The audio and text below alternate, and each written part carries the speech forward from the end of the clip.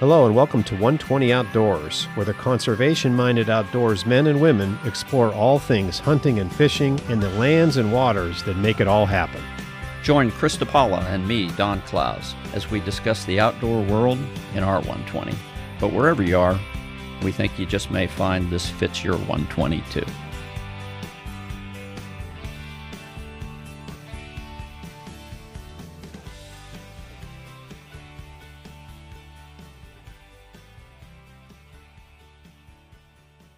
Hi, folks, and welcome to 120 Outdoors, and this is episode 42. How about that, Don? 42 shows. That's a good number, Chris. Yeah, it is a good number. And we got a great show planned for you today. This is kind of an interesting topic, and I'll kind of tease you a little bit. It has a lot to do with deer hunting, and we just completed our deer season, archery season, the early archery season. We still have a late gun season yet and muzzleloader here in Ohio, and of course late season bow. But we have a guest on here, unique guest, that specializes in deer tracking with a dog. Yeah, that's something I didn't even know existed, Chris. Yeah. I mean, dogs, everybody knows dogs play a big role in many sporting areas, you know, Yeah. Duck hunters, pheasant hunters, rabbit hunters, coon hunters. But deer tracking is something that's new to me. I didn't know it existed. Yeah, and let me clarify this. We're not talking about deer hunting with a dog. We're talking about deer recovery with a dog. And that's what this guy does. His name is Dave Bell from Bell Deer Recovery Service. He's in Southwest Ohio. So I don't want to mislead anybody. We're not talking about hunting deer with a dog because we know that's illegal. Well, we're not going there. We're not doing that. But that's what this is about. And I had a unique situation that happened to me this fall. Unfortunately, I didn't find a deer, and I think the doe made it. I had it on trail camera the next day. But it was a tough afternoon for me. I know I talked to you for back and forth over several hours about my finding a deer trail or blood trail, then losing it, then finding it again. And your hopes get up and then they fall down again because you lost the trail. And make a long story short, I tracked that deer for almost 6 hours. And the last part of it, I see her up and running across back onto the property we were hunting, which was good news. And then here she appeared on the trail cam the next day. So, but it's heartbreaking. You do all that practicing and all that work all year. And I just didn't make a good shot, apparently. Thank God the deer it made it. But it happens. It happens to all of us at one time or another. Yeah, it's just not an exact science. No. You know, things happen. Twigs exist. Yep. Animals move. A shot can be errant. Human error, in my case. Yeah. I didn't realize how far the deer was, and I shot low, I think, on that one. So, well, whatever happened, it does happen. And unfortunately, it happens to more than just you, Chris. And it's something to know that you can get help. You know, there's a specialists out there who can assist in that. And that's what we're going to talk about. Yeah. I think our listeners will really enjoy this episode. It has a lot to do with his dog. His dog's name is Ren, and I won't get into the breed. I'll let him tell you all about that in the interview. But it's pretty cool. Success rate is unbelievable, and I won't get into that with you because it's astonishing. It really is. Yeah, you'll get to hear it. But, and the deer he has found is just crazy. Jeez. Yeah, but we've got a great guest. We actually have two guests, but one's going to speak for the other. So. That's right. The other one can't speak, just barks. So do you want to get to Dave then? Let's get to Dave. Okay. Once again, it's Dave Bell from Bell Deer Tracking Recovery Service. Our next guest on today's show is Dave Bell from Bell Deer Tracking Service. Dave, welcome to the show. Thanks, Chris and Don, for having me on. Oh, absolutely. Welcome, Dave. We're glad to have you. We're super interested to hear about your whole story, so let's get started with the start.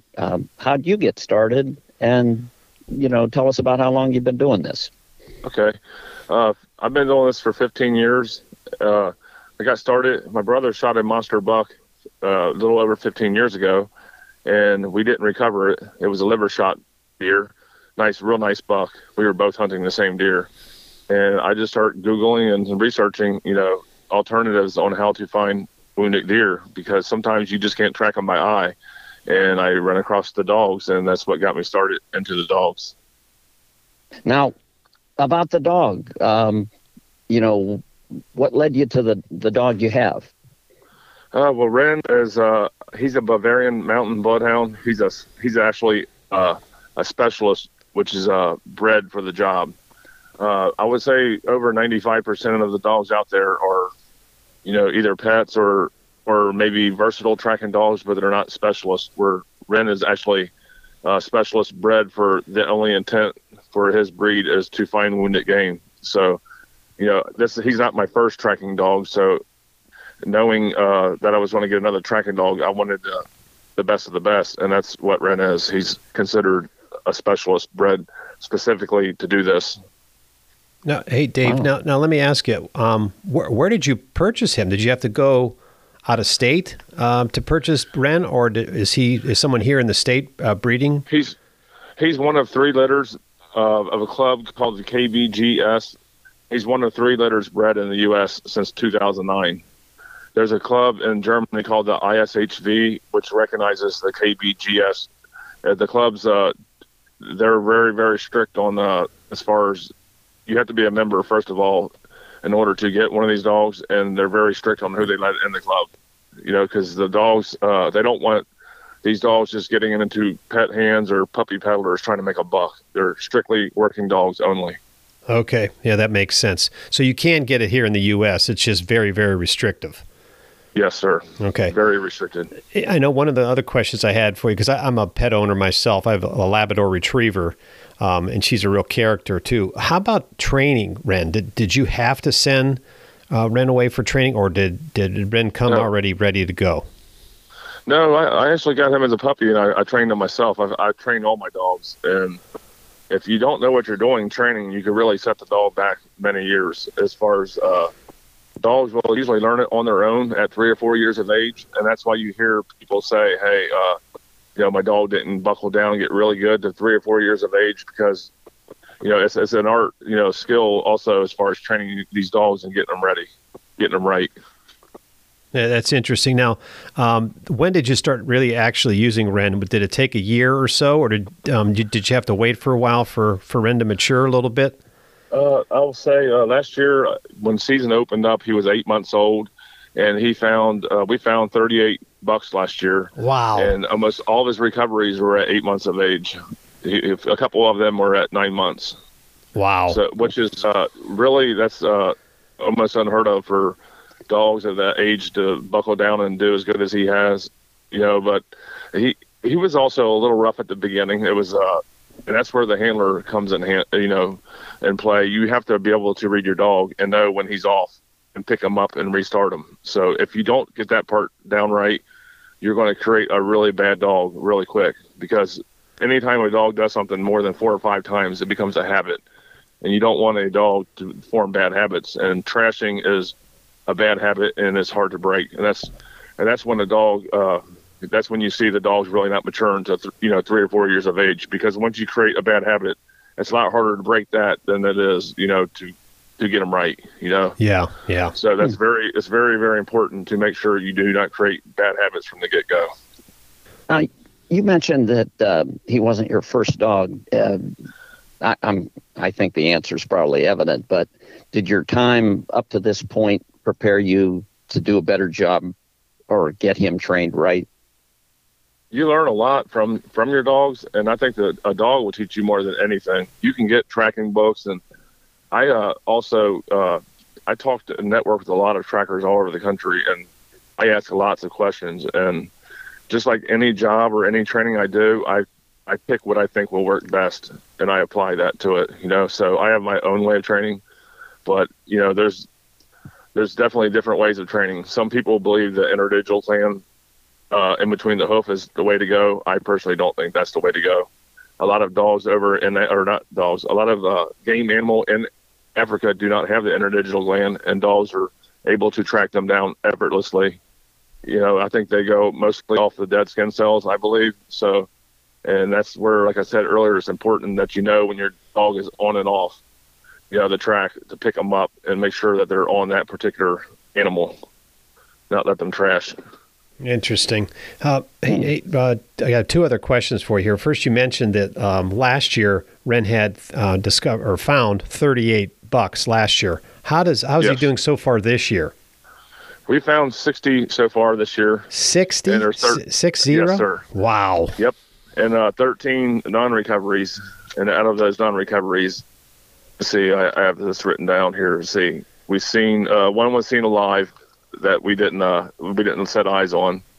One was backstrapped that we knew the guy actually seen it the day before, and I thought maybe we could still catch up onto it and get another shot, but we didn't see it. One of them we got called off, the track from a landowner. So what happened is the landowner seen a stand. He thought it was a hunter stand, thought he was trespassing on his property. So we got called off that track. Okay. And then we had a clean miss where we didn't find any blood. And ground shrinkage one, we jumped up. The guy said it wasn't his deer, but I'm pretty sure it was his deer. And then we have 7 jumps that we actually seen the deer that jumped and ran off that were shoulder shot that you can't catch up to. Right. You simply just can't catch up to all of them. Wow, that's amazing, those 60. Jeez. Well, that's tremendous. You got to be hitting a couple in one given day, I suppose, to get to those numbers. And It's a 82% recovery rate, and generally it's like a 35-40% around. But like I said, Ren's a specialist. He's not your average tracking dog, so his numbers are super good. And the ones that we didn't recover, we jumped. I knew we would jump, but I call those peace of mind tracks. When somebody tells me they shoot it in the shoulder and they have 3 or 4 inches of penetration, 2 or 3, I tell them like the chances of recovery are slim to none. But some people want to try anyways. So we give those peace of mind tracks. I don't like doing those during the rut, but when we're slow, like the off season, like right now, I consider like the off season. I haven't had any tracks in a few days. I would run one of those, but like from November 1st to November 20th, I would pass on those or try to really talk them out of going after one of those, because I know going into it, we're not going to recover that animal. Interesting. Hey, this is the other question I had for you, Dave, too. And I know Dawn and I talked about this. Dawn, I'm sure you remember this. Have you been asked to help in any other finding something, other than a deer? How about a bear or any elk? But have you taken Ren out of state to try any of that? No, I haven't. I've had people call me for missing people and for cats, which I tell them it would be a bad idea, because if my dog cut up to your cat, he'd probably want to eat it. But I would love to go after an elk. One thing that worries me about some of the elk tracks are down south. You have rattlesnakes and stuff, and you have to, then you run into that problem. Yeah. Especially early season when it's warm out. If your dog gets hit in the face or the neck, it could potentially kill it. So that's always the problem with dogs down south. So, but I would love to go after elk. I haven't went after an elk or a bear, but I would love to do that. Yeah, I know they have season for both in Pennsylvania. Yes. I just wondered if they ever called you for that. So that's interesting. Maybe they will in the future. Yes. Chris's question was related to game, which we're super interested in. But I was also thinking about, what about the police? Have they ever hit you up for borrowing that skill? For the man tracking part, no. Yeah. They have their own. They have their own dual purpose dogs, for bite and narcotics that they use. They use the Belgian Malinois and the German Shepherds for that. So they haven't. I've tracked for a lot of cops their deer, even canine handlers. I've tracked their deer down, but oh wow, they're not allowed using their own dog, or it's not really. They don't want to do that, because then you're introducing other stuff that might mess up the dog from doing its job. So they don't do that. Yeah. But as far as tracking the human down, it wouldn't be a problem for my dog to find you. You're not going to get away from him. If I introduce his, your shirt to him or whatever, he'll track you down. Wow. That's crazy. Hey, Dave, we jumped to, go ahead, Dawn, you had another question? Yeah, I did. Go ahead. Well, you go first, Chris, because maybe yours fits. Mine has to do with the off season. So okay. Oh, go ahead and ask that, because go ahead. Yeah. Well, you'd mentioned, Dave, that you're winding down now. You consider this the off season. What is there anything you do to keep Ren sharp in that off season? Now, see, a lot of people believe in all season training. I actually think it's worse for the dog. My theory on this is I've done a lot of research on this, and I've seen where people use the hoof shoes, blade tracks, and I've seen where studies where people have actually lost the hoofs and the shoes, and the dog still does the track effortlessly with no blood, just tracking the human's skin cells. So my thing is on this, I don't want that dog tracking me. I don't want that to be a distraction. Like anytime a new dog starts off when it's young, it's going to be a little sketchy because it's used to tracking you when you're laying tracks. When you're teaching a dog, you're not teaching the dog actually to track. The dog already instinctively knows how to do that. You're learning how to read your dog. So you're learning when to pick it up and when to restart it. That's crucial. So as far as like all season training, once a dog has it and has it down pat, I don't do any more training at all. They already know their job.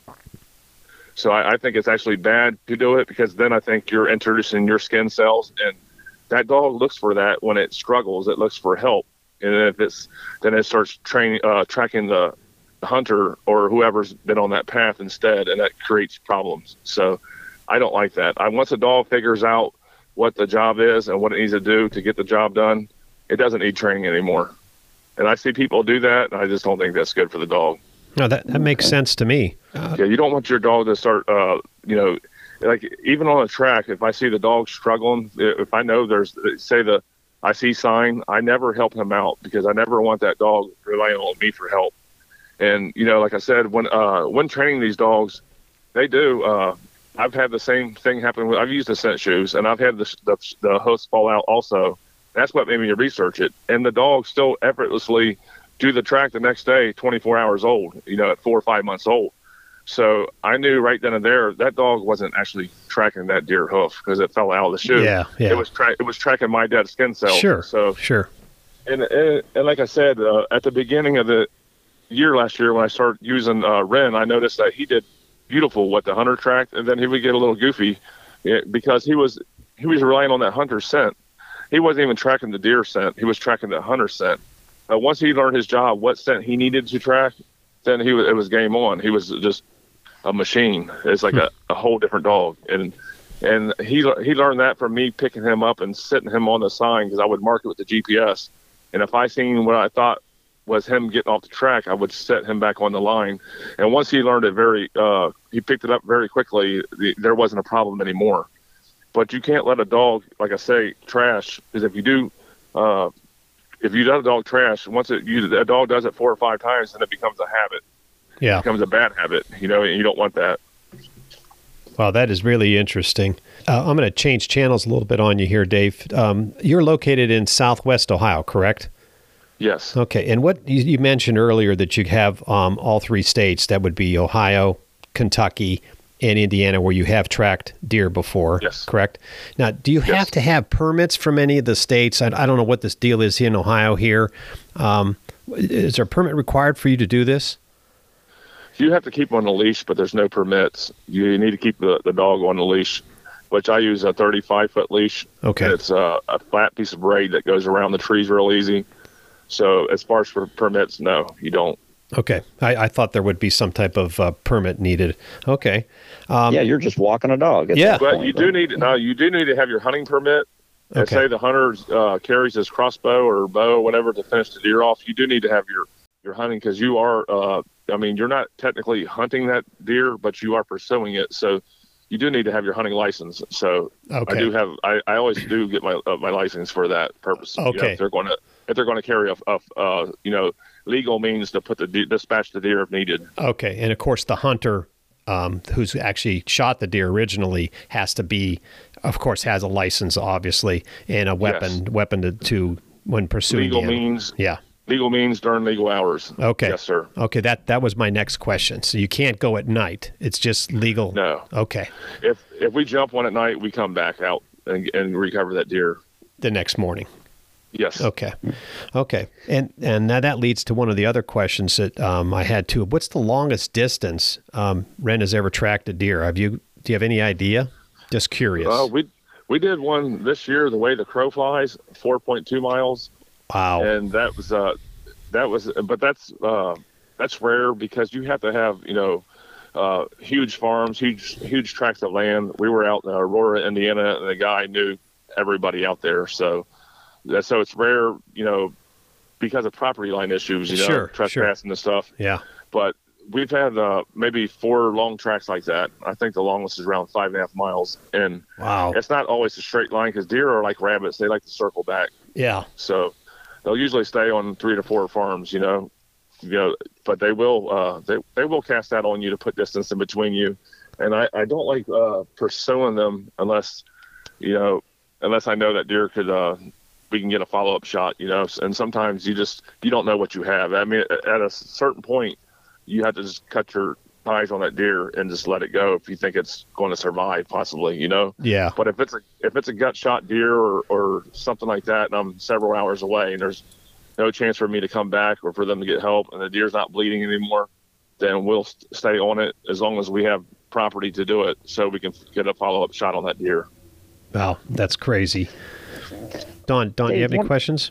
Yeah, I did. One of the questions we had, Dave, is what should a hunter do or not do, and when should they do it if your services were needed? Like, how could a hunter screw it up, or what would be the right thing to do? This is what I tell hunters when they generally when they need a dog is for a certain type of shot, like from the liver back. So if you double lung a deer or heart shot a deer, you don't need me, So like on a liver shot deer, I say give the deer 10 hours. I jump a lot of them up at 7.5, 8 hours. And a stomach shot and intestinal shot, I personally like to give them 24 hours. The last 3 out of, I think, 5 deer that I've tracked that have been shot back from the stomach back have been alive at 24 hours plus. So the best thing they could do, if they're not going to use my service or use it, is to give that deer time to expire. You have to give the deer the adequate time, because if you don't, you're going to jump it.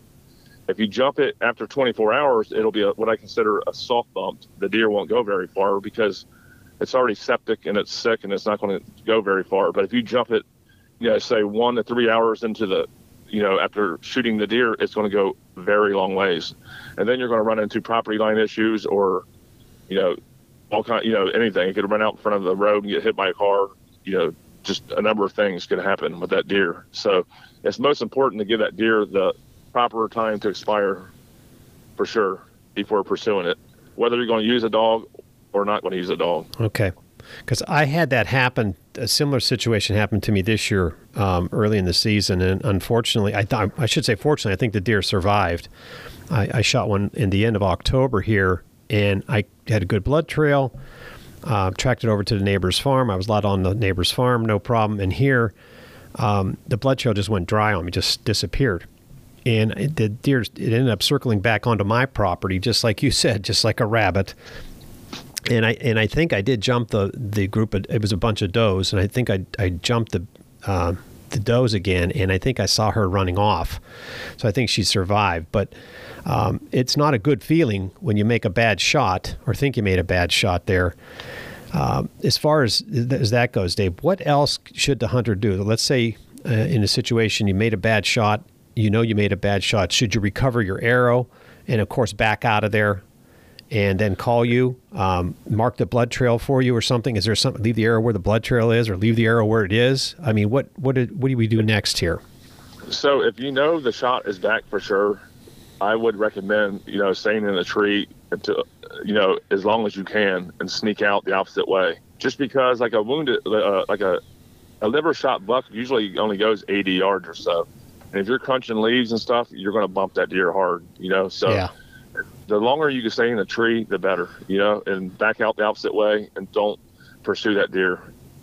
Definitely for something like that. Now, if you've seen a deer run across the field, a couple 100 yards, yes, it's okay to get your arrow, inspect it, and see what you have. The veins on the arrow tell me a lot more about whether that deer is fatally hit than the blood on the ground or anything. I'm pretty good at reading the veins on the arrow. Mm-hmm. So that's definitely, and if you do pursue the deer, you give it the adequate time, bring a roll of toll papers, biodegradable, and mark the blood trail, and if you do lose the blood trail, don't grid search if you plan on using a dog. Now, if you don't plan on using a dog, obviously you're going to grid search. But if you plan on using a dog and it's a fatal hit and you lose blood, don't trample more than 10 or 15 yards past that last spot of blood. Get on your hands and knees and look, but don't trample the woods, because some of these dogs that are, I would say, green dogs, when they struggle for scent, they're going to start tracking you. They're going to start tracking the blood on the bottom of your shoes. You're creating false trails,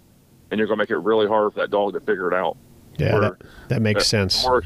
A more experienced dog like Ren will work through it, because he's, I worked hard on teaching him how to work through that. Yeah, I've seen some of your videos, and that's an impressive way he works. I've admired that. Yeah. Now, Dave, you've done a lot of recoveries this year. Do you get to hunt anymore? I do. Right now, I've been really more concerned about getting my son a buck, so I don't hunt as much anymore. I like to do the tracking thing. I actually enjoy helping people out, but all the hunting I do now is for my son. Pretty much, that's it. I get out with him, but for myself, not so much anymore. Yeah, it seems like a time of year when you could be super busy, and really the time just doesn't let itself be there. I enjoy tracking them down just as much as killing one myself, a trophy. It's just it's very rewarding helping people out and seeing them get that recovery that they wouldn't find. What a tremendous service.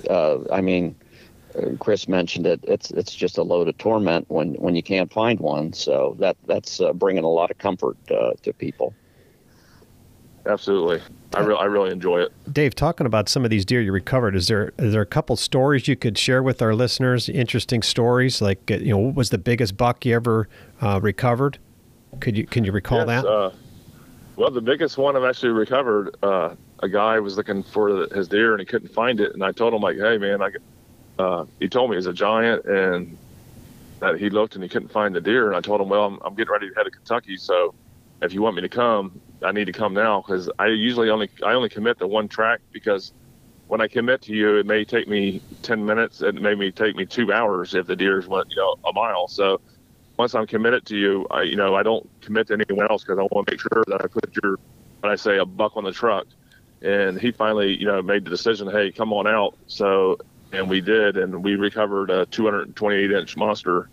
The guy was actually from Michigan, and it was this deer would never been found. It went a really good, pretty far. It was a good ways the deer traveled, and it's just people go in thinking that they're going to find these deer, and that if there's no sign, there's just no way of recovering them. Jeez. And the dog makes it look easy. He tracks the dead skin cells to that deer, whether there's no blood or anything. He just makes it look effortlessly. It's all. I never get tired of watching it. It's awesome seeing these dogs work and what they do. That's amazing. That's a giant deer. I mean, seriously, yep. I bet that guy was thrilled. I would be too. Oh, Jeez. He had to have been ecstatic. Jeez. I've tracked I think it was 214-inch one out in Athens. I drove all the way to the other side of the state. They had I think it was 4 guys looking for 7 hours, and I come out there and tracked it down in about 10 minutes. Wow. So it's just, yeah, with no blood. They shot this giant drop tine buck and tracked up to him to his bed. He was gut shot, and he clotted up. A whitetail has a lot of vitamin K, and they clot up really, really fast. And when they jumped him out of his bed, took another shot out of him and actually hit him in the drop tine. From the bed, there was no blood from there, and they searched for hours and couldn't find it. And that was my older dog that I had. She actually passed. I called the dog the Beast. It was a Peckles, a type of German Dachshund. And she was really good. And she found it, like I said, in like 10 minutes time. And they were just blown away. Jesus. I was concerned going out there, because on the way out, the wind was going nuts. The signs were blowing. I thought, there's no way we're going to be able to do this, because the wind's like a very, very bad enemy for scent, because it blows it everywhere. And it's just very hard for a dog to work it out. But it was one of the easiest tracks I've done. That's even with no crazy. sign, the dog just smoked it. 10 minutes. That's nuts. 10 minutes. Conditions are everything. If you have like really low humidity days, I'll see a dog struggle more. But when the humidity's up 74, 75%, the dog does really well. How about it? How about in rainy conditions, Dave? Rain's not really a light rain actually helps out the track. Okay. I mean, it may wash the blood away where you don't see it, Mm-hmm. but it makes it easier for the dog because it keeps the ground wet. It keeps in essence, it keeps the scent fresh because it's wet. So even though you don't see it visually, it makes it easier for the dog to track. Now, if it's a torrential downpour, then you can run into some problems. Yeah.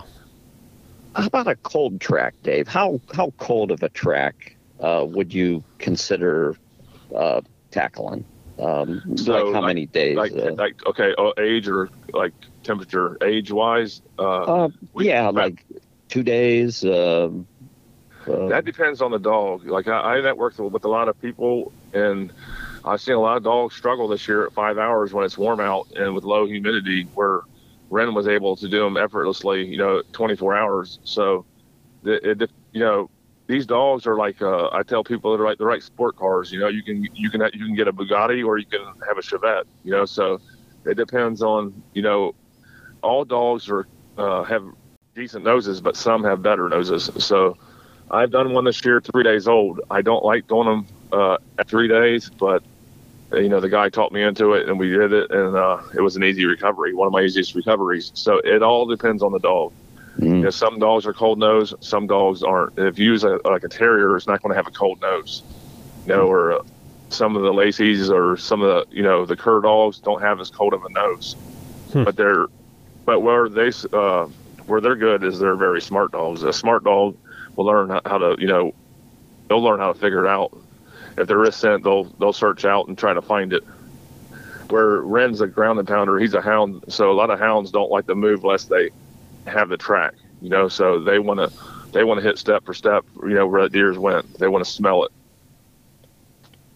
There's different styles for all dogs, but as far as coldest track with Ren, I think this year we did 3 days. Jeez. Yeah, that's pretty good. That is. I think you got the Bugatti there. Yeah. He's definitely the Bugatti. Yeah. I ended up going into it when I researched the breed. It's not just the breed. Also, the club dog that I have, they also vet health. They check for the PRA, which in essence, a dog goes blind at 2 or 3 years old if it's carrier of it. They check the hips, hip dysplasia, and it has to be seizure free. So all this vetting has been going on since 1912 with these dogs, and they have to pass a ridiculous tracking test. So, and you just have the best bred to the best for over 100 years. So I knew going into it, getting Ren, that he was going to be a good one, or the chances were going to be very, very high.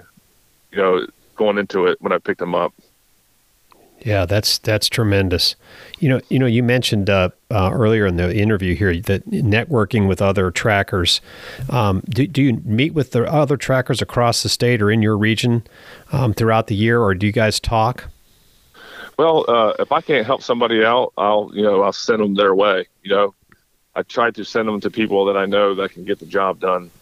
Because word of mouth. You don't want when someone they can't find their deer. You send them to somebody where their dog can't find their tail. They're already upset they can't find their deer. Then the dog goes out there and just makes a fool of themselves. It doesn't look good. So yeah. It leaves a bad taste in their mouth as far as the experience, and they may never want to get another tracking dog again. So I try to set them up with somebody that can get the job done. Okay. Like I said, some dogs are better than others. So I always recommend, somebody within a couple hours that I know that can come out and get the job done. That's good to know. Hey, Don, do you have any questions for Dave? No, I think that covers everything I've had. I can't be more impressed with your dog, though. That's impressive. That's just amazing what they can do. I still can't get over the number 60 deer this year alone. I mean, that's just, yes. I had no idea that you had that kind of success rate. And 82%, that's crazy. Well, let me mention this too. EHD has been very, very bad here. So if it wasn't for that, I've only had 8 local tracks. I would have well over 100, because I know I would, because I used to get a lot more calls. And now I'm lucky I can only take 1 call a day because I'm traveling 2+ hours, hour and a half, 2+ hours to do a track. And when I get off work, I only have a certain amount of time I can actually pursue the deer, because I have to come back home and get up early in the morning. I did all this also while working, so wow. a full-time job. So yeah, I pretty much find a deer every day with my dog. But after the rut, after gun season, they pretty much dry up almost completely. Yeah. So I'm hoping to get a handful more in. My goal was to get 100 this year, but that would have been easily done if it wasn't for EHD. But yeah, our herd is just wiped out here.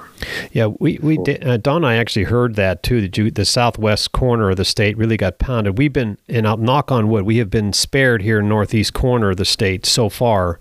I hope it stays that way. But I hope so too. Yeah. It's going to be a couple of years before it bounces back. Generally speaking, I would get 35 plus calls a day, and this year I was lucky to get one a day. Wow. Just because of the EHD. I mean, it's really crushed us. Yeah, that's scary. I can't travel across the state on a work night if they call me 6, 7 o'clock at night. I just can't do it. Right.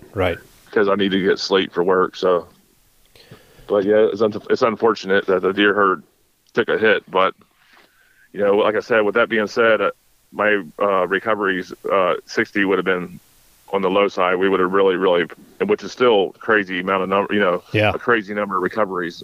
I don't know too many dogs that even put those numbers up. No. And I'm doing this with a puppy. Yeah, literally. Yeah, a pup, and you're doing it part time. Yeah. Oh, that's. Ren's not even a teenager yet. As far as he's just he just turned 18 months old, so he's basically just turning a teenager if he is one in puppy years. Wow. To relation to human years. Jeez. So I figured, yes, I think every 7 years, for humans, 1 year to dog equivalent. So if he was 2 years, he'd be 14 years old. So he's not even a teenager yet. He's just a phenomenal tracker. Well, that's good. So he hasn't really been, as far as potential, I don't honestly see how he could buckle down more. But, generally speaking, like I said before, dogs don't really even get good until they're, 3 or 4 years of age, I mean, really good, so this dog's just, he's a phenomenal dog. Yeah, one more dog question since we're talking about him. How is he with the family? You mentioned you have a son. Do you have children? Is he good with the kids? Yes, I have a 13-year-old teenager. He's very good he loves to play. They're kind of, I would say these dogs are, they're reserved of strangers, and he tolerates them.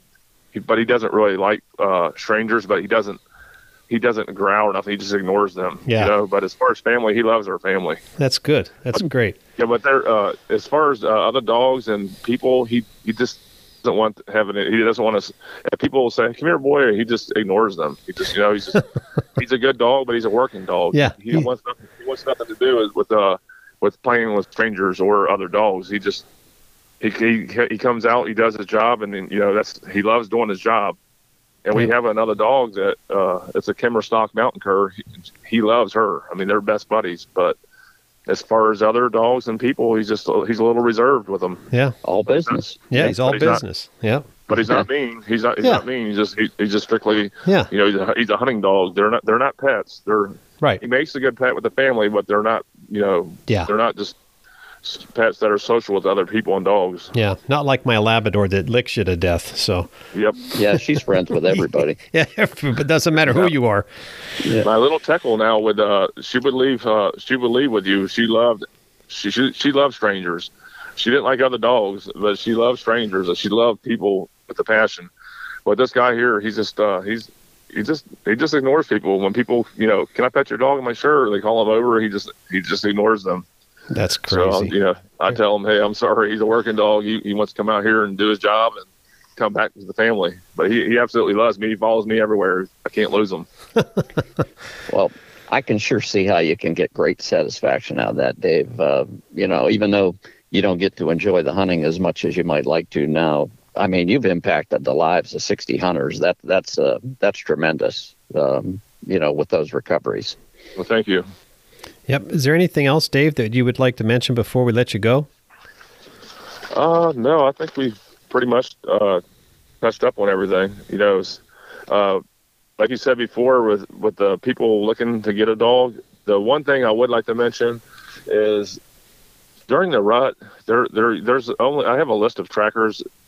There's actually another tracker that puts out a list every year, and there's some dogs that are good on there, and there's some that are not so good. I would recommend people looking at, like, their dog page or their Facebook page and see, their recovery, rate and what they've all done, because and a lot of these dogs do get good once they get some age to them. If you get a track and breed, but and also, if you say you with deer, when you're tracking deer, sometimes you have to give them earlier I said you have to give them the right amount of time to die.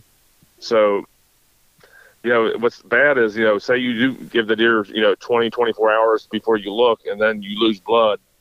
It may be too late to call a tracker because he may be busy by then. So right, do you call early? I don't like easy tracks, but sometimes I've had people say, I tell them go ahead and look in the morning, and call me if they can't find it. But once I'm booked, like I told you earlier, once I do book with somebody, I don't book again. So right, that part right there sucks because I can't help everybody out, and I would like to help more people out. So, and with coyotes and stuff, the thing is, you can't time the best when they're hit back. You have to give them time. And with coyotes everywhere, they tend to push the deer really far. Yeah. And if they stop bleeding, then you're in trouble. You won't find your deer. So I would say a high percentage of those deer go unfound because of that, And it's something that I tell people, like, if you want to book me, that's fine. If you don't, that's fine too. But once I do book, then I can't help you out, So yeah. That's the only downfall to tracking. There's not enough tracking dogs out there to help everybody out. Yeah. So they might want to consider, booking somebody if it's a mega buck as a reassurance plan if they have a good tracking dog in their area. Because you just can't, like I said, you can't plan their death as far as time, because if you get on one too early, you'll push it. Yeah. And that makes sense. once they do bed up, they clot up. And if you jump one, then there's no blood trail to follow. So that's why it's important, if you don't want to use a dog, that you give it the right amount of time so you do not jump that deer. Yeah, back to getting out of there. Yeah, back out of there as quickly as you can. Yeah. I was looking earlier. I think the last 4 out of 7 deer I've tracked were jumped at over 24 hours. So wow. And if you do jump one, then at 24 hours, I call that a soft bump. It won't go very far. So just make sure if you're a hunter, that you give these deer the adequate time to die if you don't plan on using a dog. That way you don't run into a problem of not be able to find a handler and a dog to help you out, because we simply can't help everybody out. Right. Some of these trackers hunt. I take time out with my son, and I just tell some people I'm not helping them that day because I have to do the family time, the family hunting also with my son. So I put him first, on certain days, Sure. when we have time, because he has sports and he can only hunt certain days. So no, we get it. That's it, man. Yep. Well, Don, do you have anything else for Dave? No, I think that's covered it. I'm just super happy to hear that you're on the job and providing the service, because we know it once in a while it can happen. So it's good that our listeners know that that's a service that exists. Yeah. Yeah. Well, thank you. Yeah. Great job, Dave. Really interesting interview. Really. I really didn't know much about this. I've been hunting for years, and I hope to God I never need you, but at least I know where you are, and I have your number now. So. Yep. And if I can't help you out, I'll set you up with somebody that can. Yeah. Well, very good, Dave. Yeah. Thank you again for your time. Yeah. Thank you again for your time today. No problem. Thank you. Okay. Appreciate it, Dave. Good luck to you and Ren in the future. Yes. Okay. Thank you. Well, it's good talking to you. You too. Well, Chris, I'm hopeful that what happened to you doesn't happen to either one of us ever again. But I'm comforted to know that there's a phone number we can call, to get help if we need it. Sometimes you can do it yourself. I'm a big do-it-yourselfer, but sometimes you need a specialist. Yeah, especially I don't have those skills that dog has. That's for sure. It's incredible. 60 recoveries this year in an off year, and an 82% success rate. I mean, come on, Don, that's nuts. It's nuts to think. He's doing this part time. Of all the human capabilities and outdoor skills you think you might have, you got nothing compared to an animal that has that skill set. No, not like that. That's for sure. No. And That's insane. geez, the notion that dog can jump on a trail and stay with it and resolve a situation so fast in some cases. Yeah. That's something. Yeah, that was a very interesting show. Hope you guys enjoyed it. That listeners enjoyed it. It's something different. So, but it's part of our outdoor world, that's for sure. Yeah. Part of it. It's just a part I didn't know existed, and I'm glad it is, because, nobody wants to let an animal that you can't find. That's right. You don't want to waste it, that's for sure. Never. So, do you have anything else you want to add, Don? No, I'm just thinking it's time to turn the calendar page and get ready for the next year. I think we'll probably done talking about hunting for a while. Yeah. Probably. Well, turkey will be on the agenda here, heading into the early spring. Oh, yeah. It'll come around hunting before you know it. Yeah, that's for sure. So we hope you folks enjoyed the holiday season with your families. This is their first show in January here, so hopefully you had a great holiday season.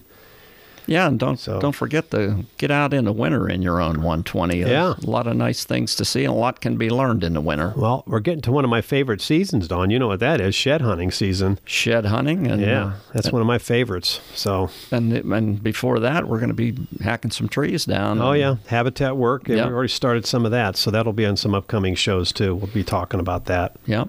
We've already got some seeds thrown around that need to winter stratify, and hopefully we'll get a bunch of them to take. So, it's the cold season, but we're not done doing stuff. So that's right. Well, thanks again, folks, for listening. And thanks again to our guest, Dave Bell, and his dog, Ren. Great show. And get out in your 120 and do something.